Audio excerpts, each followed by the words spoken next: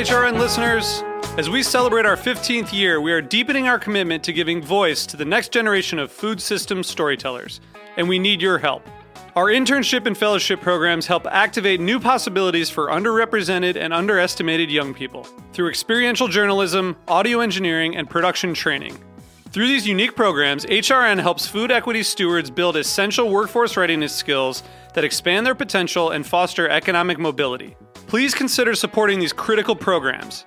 And with a minimum donation, you can be entered to win a dinner for two at an amazing restaurant in one of 8 cities and tickets to a concert at a great venue in one of those cities. We have incredible partners across the country who have donated, as they also share our passion for helping to educate the next generation of food systems storytellers. Check out heritageradionetwork.org/15 to donate and enter to win today. That's heritageradionetwork.org/15 to donate and enter to win today. And make sure you donate before March 31st. Thank you.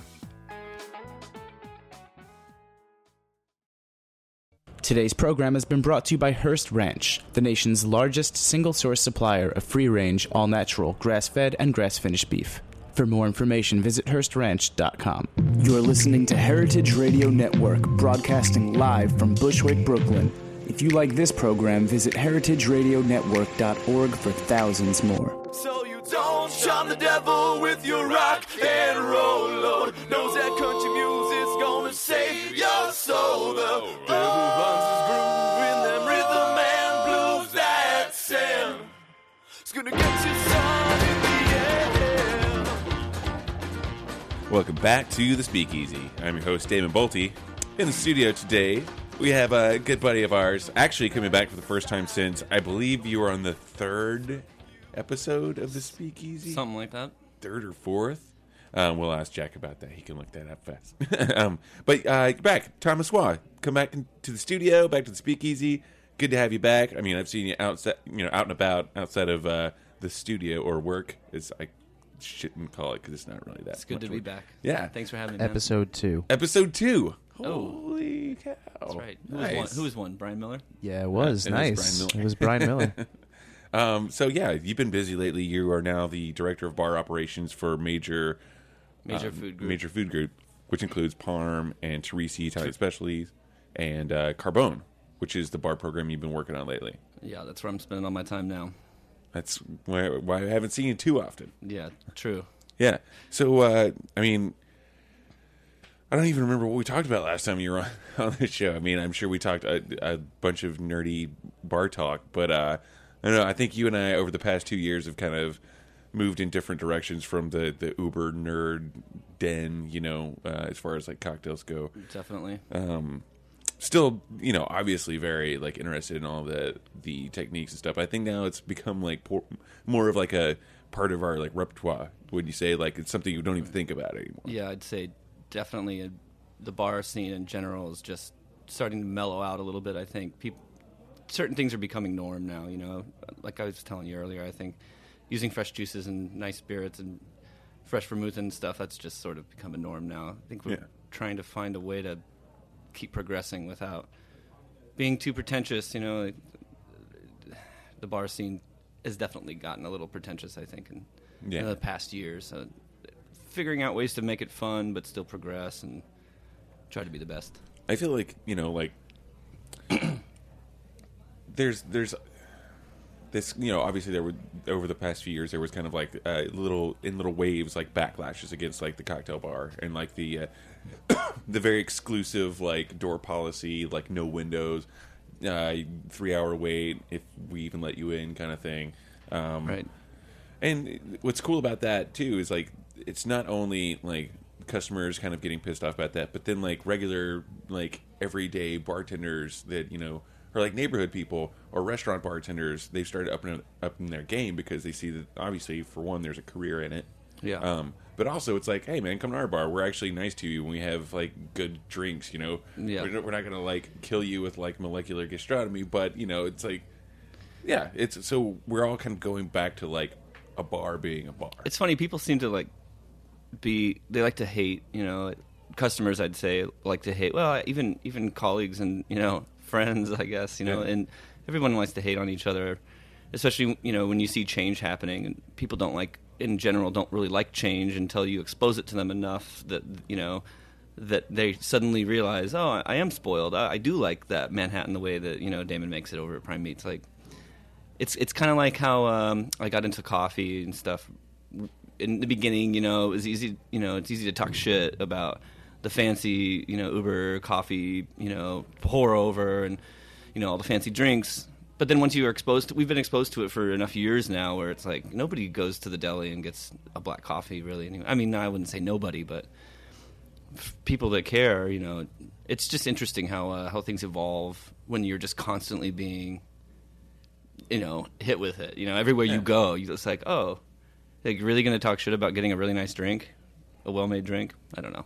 Yeah, I mean, I think what you're trying to say is like it's so many of these things have become the norm that it's really anywhere you go, you should be able to expect like to get a good coffee, good cocktail, right? An awesome pair of jeans, whatever. You know what I mean? Seriously though, it's like with all the artisanal craft like producers, it's like it's more of a norm, and like I don't know, maybe it does make that bodega coffee seem a little bit shitty, but we're used to it for so long. Yeah, but. I don't know, sometimes you also want to crack open a Budweiser, too. And sometimes you want that bodega coffee. That's the thing. Yeah, that's true. That's where, like, when the dive bar thing comes into it, that's where you go to sort of leave your place. Leave your work. For me, anyway. Yeah. I love dive bars. Yeah, me too. I mean, like, I don't know. I go back and forth, like, what my end goal is. Like the bars I want to open, right. Most of them are dive bars. Yeah. Like all these business plans that I've got going, yeah. Which is great because you really don't have to write much of a business plan. True, you just have to have really good taste in music. Yeah, exactly, and really shitty taste in decor. Yeah, exactly. So tell us a little bit about the program at Carbone, what you've been working on as far as like. Give us the rundown of like the restaurant in general. Yeah. Okay. Well, so Carbone is. We've been open for about 3 weeks now. Well, if you count our week of friends and family, it's been a month. But it's the same owners. It's a major food group who owns Teresi Italian Specialty. It's Rich Teresi, Mario Carbone, and Jeff Zelaznik are the main owners. There's a slew of investors, of course, but just like anything. But basically what we've decided to do with this project at Carbone is, it's hard to explain without it sounding cheesy or sticky. In a way, it is a little bit sticky, but we're taking our inspiration from the old New York Italian, not Italian, not rustic Italian. We're going for like a very New York vibe. These guys are like very, very passionate about New York. In like researching for this whole idea, they ate at every single old school New York Italian restaurant, all the boroughs, even into Jersey. Everybody. I feel like almost everyone that's grown up in the United States can relate to an experience growing up where their parents took you to this old, like, kind of, not grimy, but, like the old school New York, mid-century style New York Italian or like a American Italian restaurant, with the red and white checkered tablecloths and, breadsticks and stuff. Yeah, of course. There's like a million, sort of generalizations about these places, and they're there because they're true. We wanted to do that idea, but actually make it really good. Take the approach that we take at Teresi Italian Specialties, which is very, very, very much about high-quality food, and the ingredients being very high quality, the technique, everything about cooking, everything that goes onto the plate is exquisite. So Carbone, basically, the space is on Thompson Street between Houston and Bleecker. It's across the street from Mario Batali's Lupa. It's in the old Rocco space. And a lot of people are familiar, at least with the sign, the Rocco sign. Yeah. You've seen it.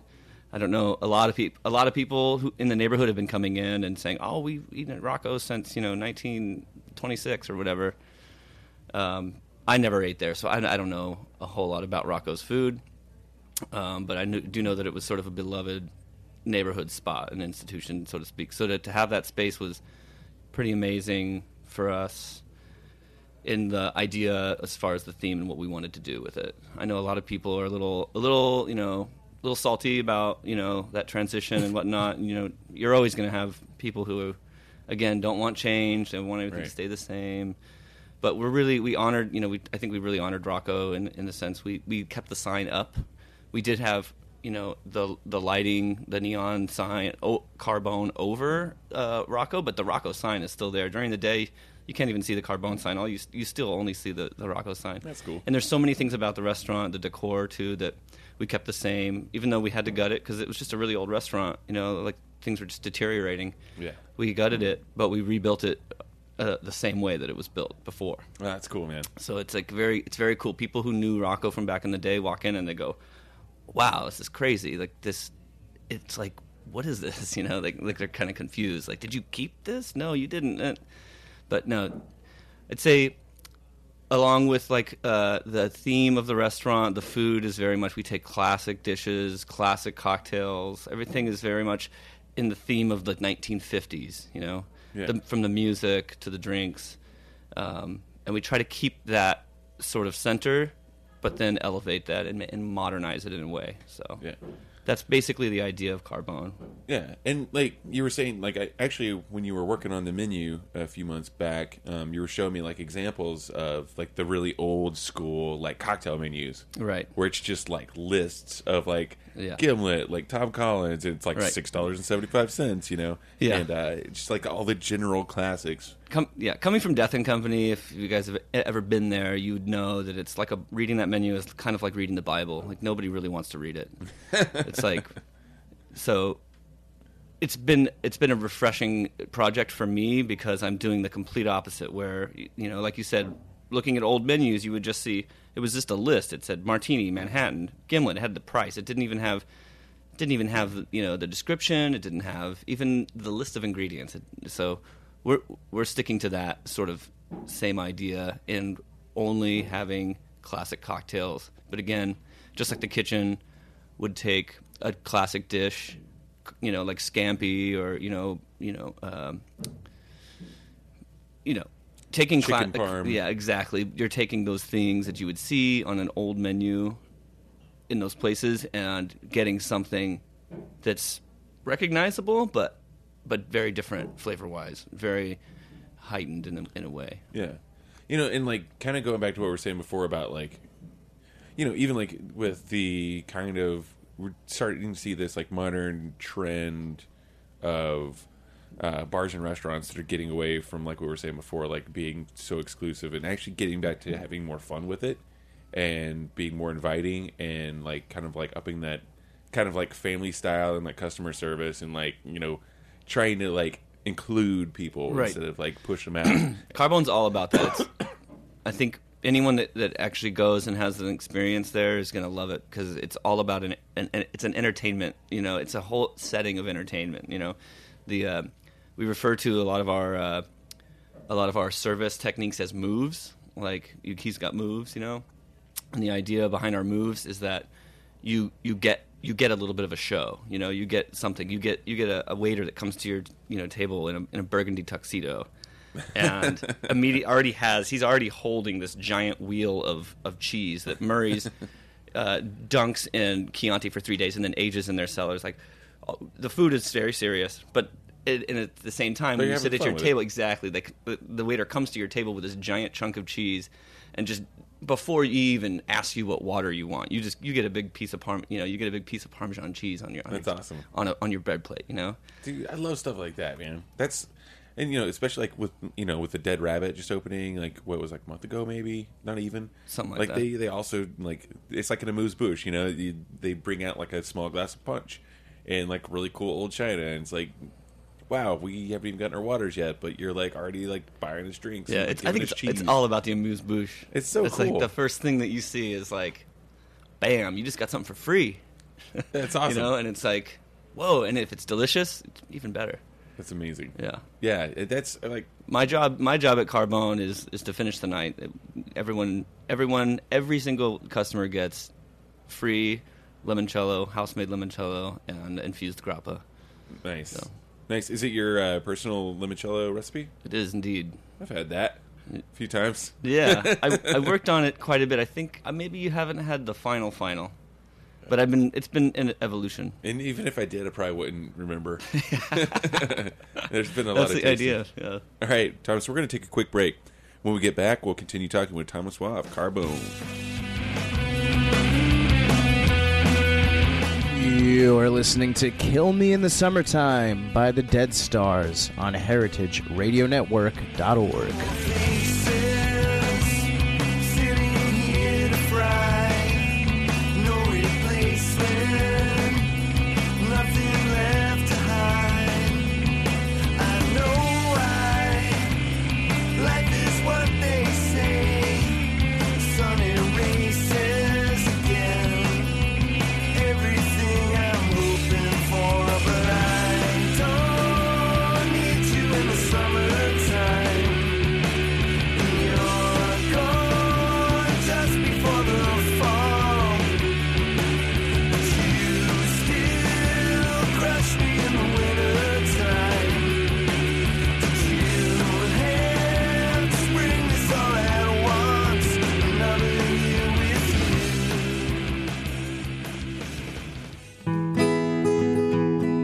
Hearst Ranch grass-fed beef, pasture-raised on 150,000 acres in Central California.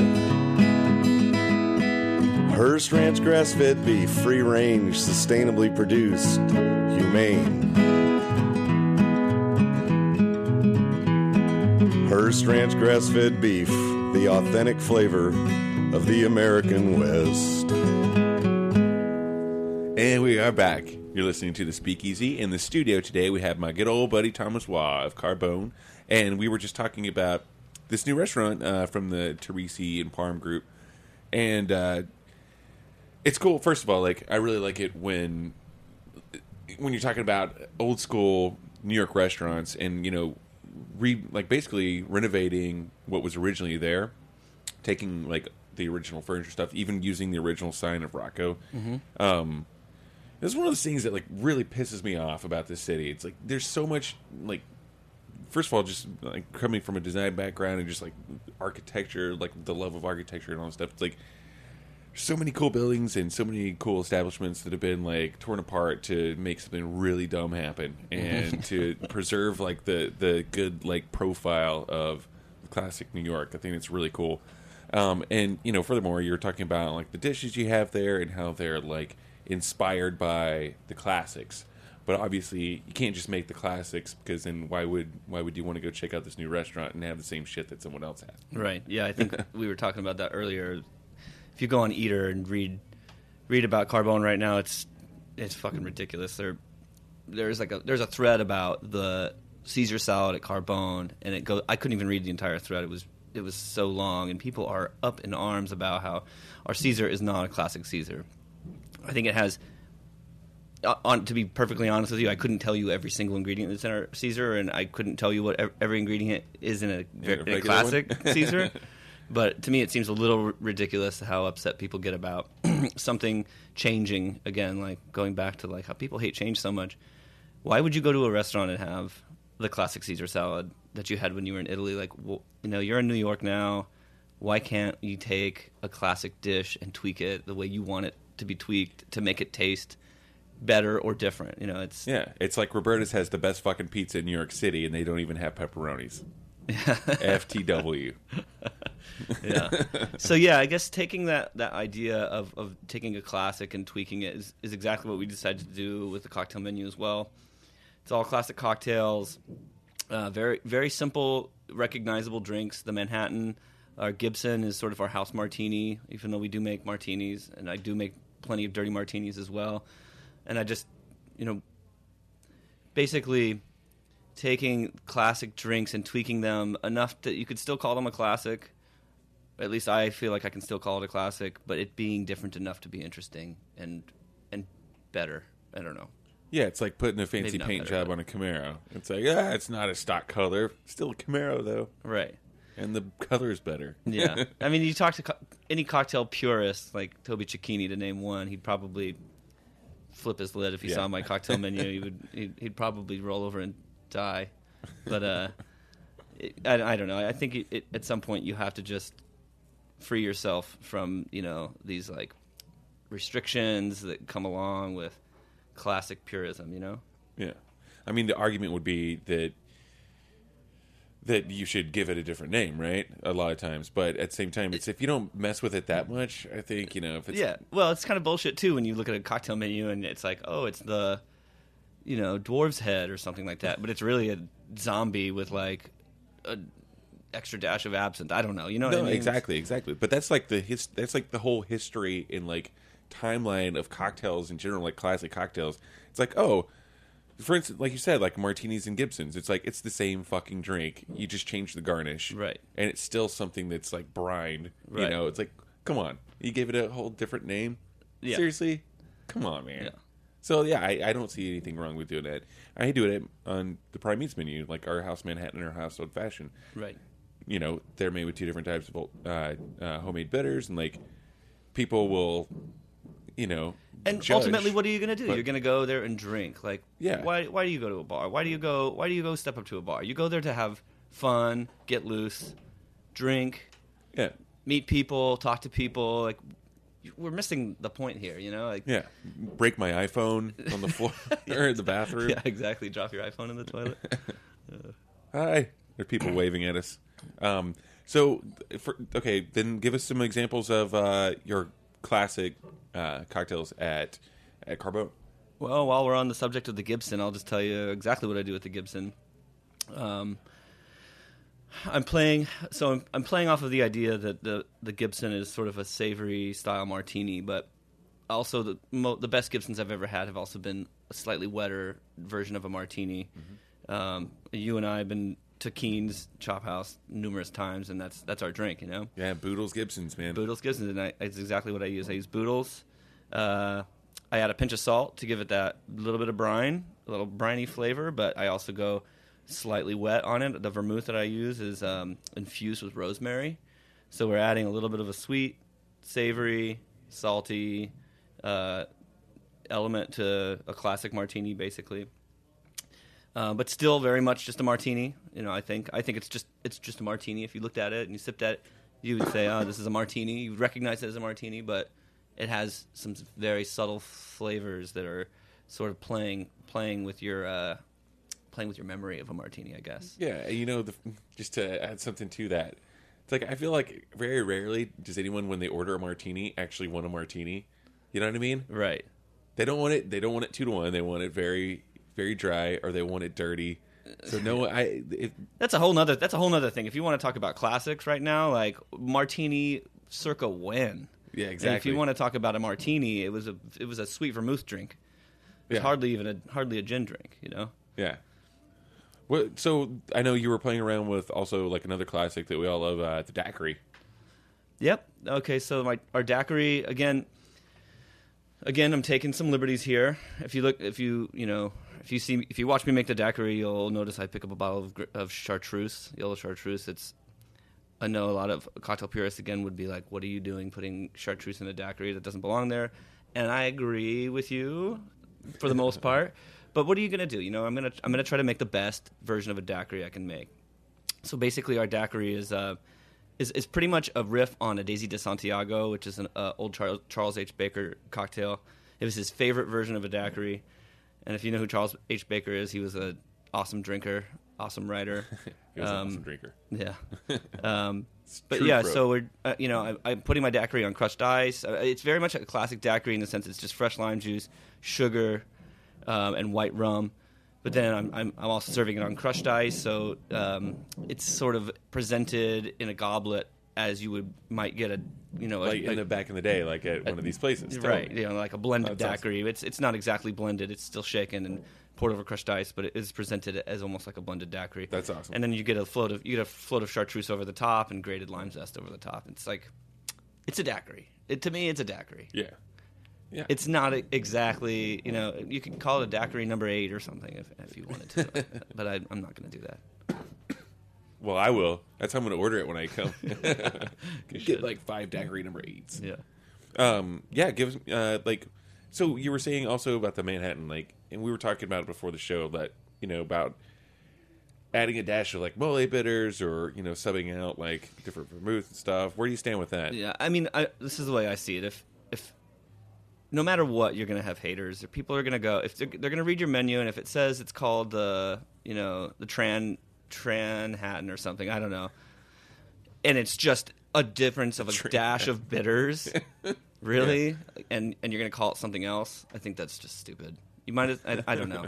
If we'd had this interview a year ago, I might have had something completely different to say, but I'm always changing my mind about things. And that's good. I mean, you should. The idea of this restaurant was to make a classic cocktail menu with drinks that are better than the classic. I can't tell you, I can't guarantee you that it's better than the classic, but I can tell you that it's different and interesting. I think what you're trying to say is that it would be better than the classic on the menu from the time period. Oh, it's definitely better than the classic on the menu from the time period. Yeah, that's awesome. I don't think after Prohibition, the state of cocktail making and the craft just went completely to shit. Yeah. And only now are we finally getting back to it. Yeah. But also, like, yeah, I mean, like, I find it to be a very admirable program, you know, like, especially because I know when you were at Death and Company, you always had a section on the menu. It was called the Redemption section. And you did a grasshopper or a stinger? Both. I actually have a stinger on the menu at Carbone as well. Nice. And like there were other ones like, and give me an example. I think there was like a pina colada at one point. Yeah, we had a pina colada. We did a mudslide. Yeah, there was a mudslide. But it was like that version. It was like that page on the menu where it was like, here are these like classics. And actually, kind of from that era that you're doing at Carbone. Yeah, exactly. 50s, 60s, 70s. Yeah, when we're just using terrible products. Right. And yeah, like you said, redeeming them. Yeah, that's the whole idea, you know. We're also opening a cocktail bar down the street, just like 4 or 5 doors down from Carbone. It's going to be called the Lobster Club, which is where like a little bit more of a creative thing is going to come, or something hopefully a little bit more original is going to come out. But yeah, Lobster Club is going to be an amazing idea. I think it's going to be a sandwich shop during the day, and we're going to serve Lobster Club sandwiches with your choice of red or white sauce. It's like a very simple thing, but we're going for like a very specific thing. You know, it's going to be Lobster Club sandwiches during the day. We're going to close down for a few hours in the in-between period, like between lunch and dinner, and at night when we open, it's going to be like a stunning cocktail lounge. Cool. And we're going to have raw bar, small bites, maybe some bruschettas and some small things to sort of as food to aid you in your drinking and whatnot. And you were saying before the show that maybe you guys were going to do you're going to get a little bit more tech with some of the ingredients. Yeah, definitely. At Carbone, I think to me, it's simple. Yeah. To a lot of people, it's not, but just like anything, if you're a chef and you're used to being around all these gadgets all the time, it's nothing to you, I guess. I'm not tooting my own horn here, but to me, Carbone is simple and classic, and that's that. Lobster Club is going to be more challenging, I guess. I'm going to try to utilize as much as I know, try to utilize the kitchen as much as I can. I want my garnishes to be outstanding. I want it just to be like I said, at Carbone, we have tableside moves. I want Lobster Club for the cocktails to have tableside moves. Nice. I want some things to be presented to you at your table that are gonna stun you. You should have like a punch bowl with like a live lobster in it, just like shooting fireworks out of it. Just like stirring up the drink, like. Yeah, totally. Awesome, Thomas. That's an amazing idea. I think I'm gonna. All right, thank you for that. Yeah. You heard it here first. All right, Thomas, man, it's been really good talking to you. I'm glad you came back on the show. Thanks so much for having me. Really stoked for checking out Carbone and the Lobster Club as soon as it's open. Do you happen to have an ETA on that? Lobster Club is supposed to be open in a month from now, but you know how restaurant and bar 2 openings months. go. We're gonna say 2 months. I'm not gonna say anything. I don't want to get in trouble. All right, Thomas, man, it's great having you. Yeah, you too, and buddy. Come back anytime. Thank you so much, man. All right, that's it for this week on the Speakeasy. Till next week, Damon Bolte. Cheers. And those things that suck you in. To God-fearing man, a redeemed one at that. The one who comes from deep within. You're bound to lose your soul. Thanks for listening to this program on heritageradionetwork.org. You can find all of our archived programs on our website or as podcasts in the iTunes Store by searching Heritage Radio Network. You can like us on Facebook and follow us on Twitter at heritage_radio. You can email us questions at any time at info@heritageradionetwork.org. Heritage Radio Network is a non-profit organization. To donate and become a member, visit our website today. Thanks for listening.